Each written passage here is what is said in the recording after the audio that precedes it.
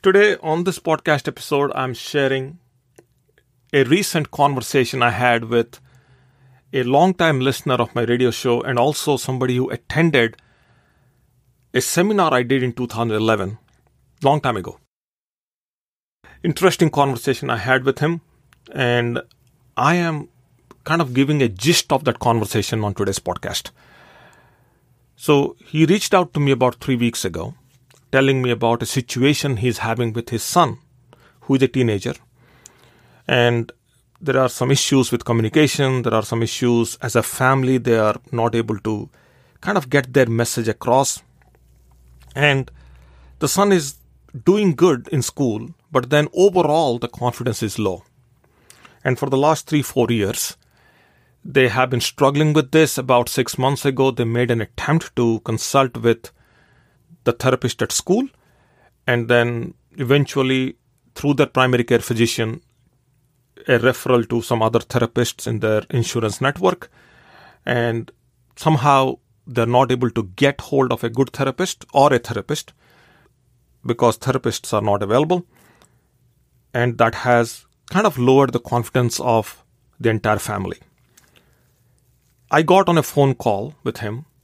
For about an hour we spoke. And in that 1 hour, I gave 3 guidelines.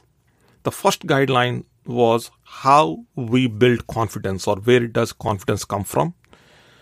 The second one was things that we do that lower our self-confidence. And the third thing was, what do confident people do?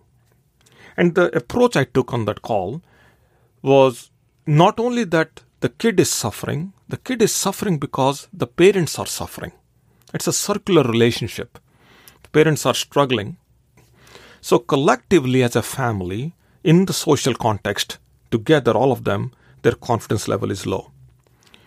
I also told this individual to listen to today's podcast and make sure that he plays this recording to his son. Let's get into the 3 guidelines. See, there are 3 things. Number 1 is compassion. Every time you raise your compassion for yourself, you raise your confidence. Every time you raise compassion for people around you, you raise their confidence. Raising compassion involves that you raise your understanding of the problem. So let's say you feel low. You invest time to understand what's happening with you. And that is why I have been on this podcast and also on my radio shows talking about self-exploration. You raise your confidence by understanding yourself. And as a part of that self-exploration process, and there are many ways to self-explore yourself. So compassion comes from understanding, whether you understand yourself or you understand others. In fact, you understand others better if you understand yourself.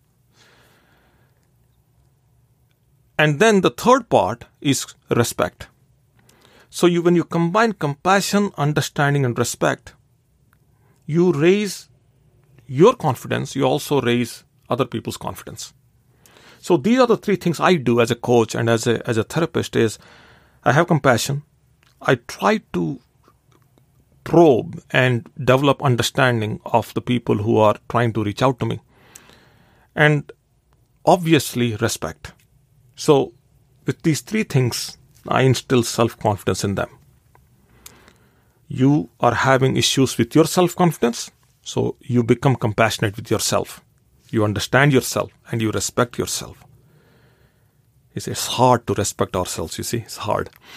So that's what self-confidence is made of. Those are the 3 things. Now let's talk about things that lower self-confidence.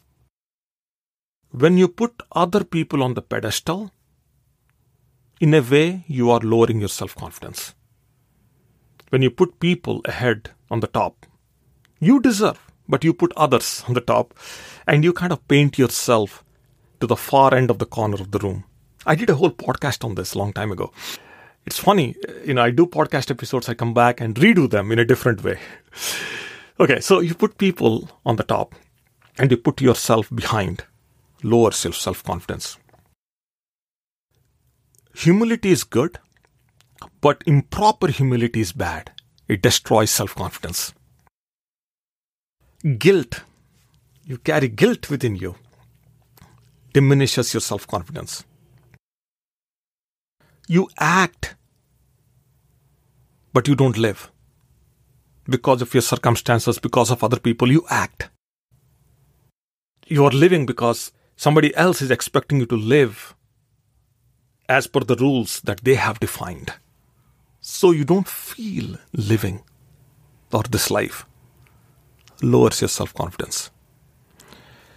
If you are constantly finding fault in other people, raising your mindset, as using that as a power to raise your mindset. So you're kind of a cynic and you're living in that cynicism, then that lowers your confidence. If you have wrong self-talk going, when you're alone with yourself, you tell things to yourself that are diminishing your overall existence in a way, your mindset, then that self-talk has to go away, diminishes your overall confidence. If you have unrealistic expectations of yourself or others, diminishes your self-confidence. There are some external stimulants that you allow to come into your life. Things that you have no control on, but you have allowed them to come into your life. Diminishes your self-confidence. And you are angry, and you lead life from an anger frame, diminishes your confidence. See, these are things that diminish. And there are many more things, but these are things that I could kind of think. These are things for sure I discussed on the call.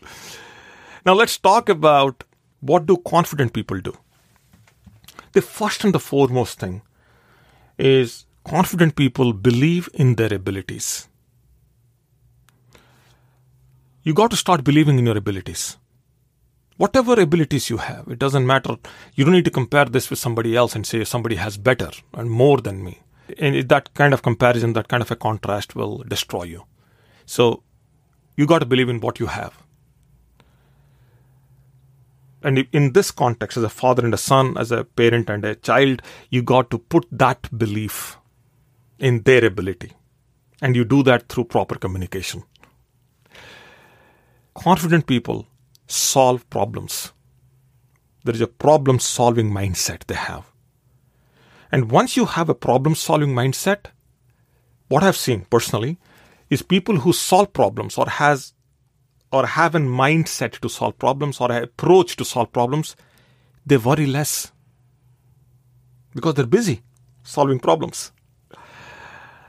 Then comes dealing with fears. You got to face your fears head on, and you work towards eliminating those fears. Then confident people also do something else, which is they calculate risk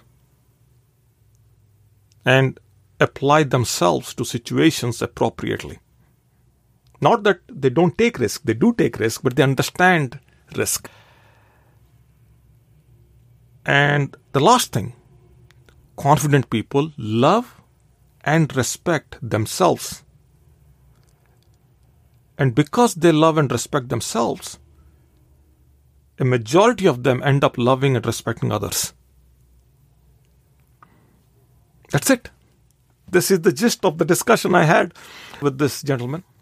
So, if you have a situation right now, and you heard this podcast, we're already in about 9 minutes into this, and you're running through a challenge with your child, with your kid or somebody, or with your own self, I want you to listen to this. And I also want you to make sure that your child also listens to this. Now, if you are approaching a therapist, let's say, then I want you to look at all the different things that I listed here that lowers somebody's self-confidence and kind of explain to the therapist that, I have anger in me, or I have guilt in me, I have negative self-talk going on, or I have unrealistic expectations of myself and others around me. So you start giving these things to the therapist and let them help you now. So you cut down the time with the therapist and you guide the therapist to guide you back with their assessment of you. So you're kind of helping them to help you.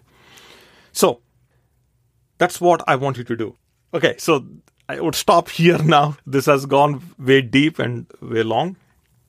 If you like today's podcast episode, then do me a favor, write a review, give a rating, share it with your friends and family, and come back again tomorrow. And we're going to take this conversation deep. Thank you.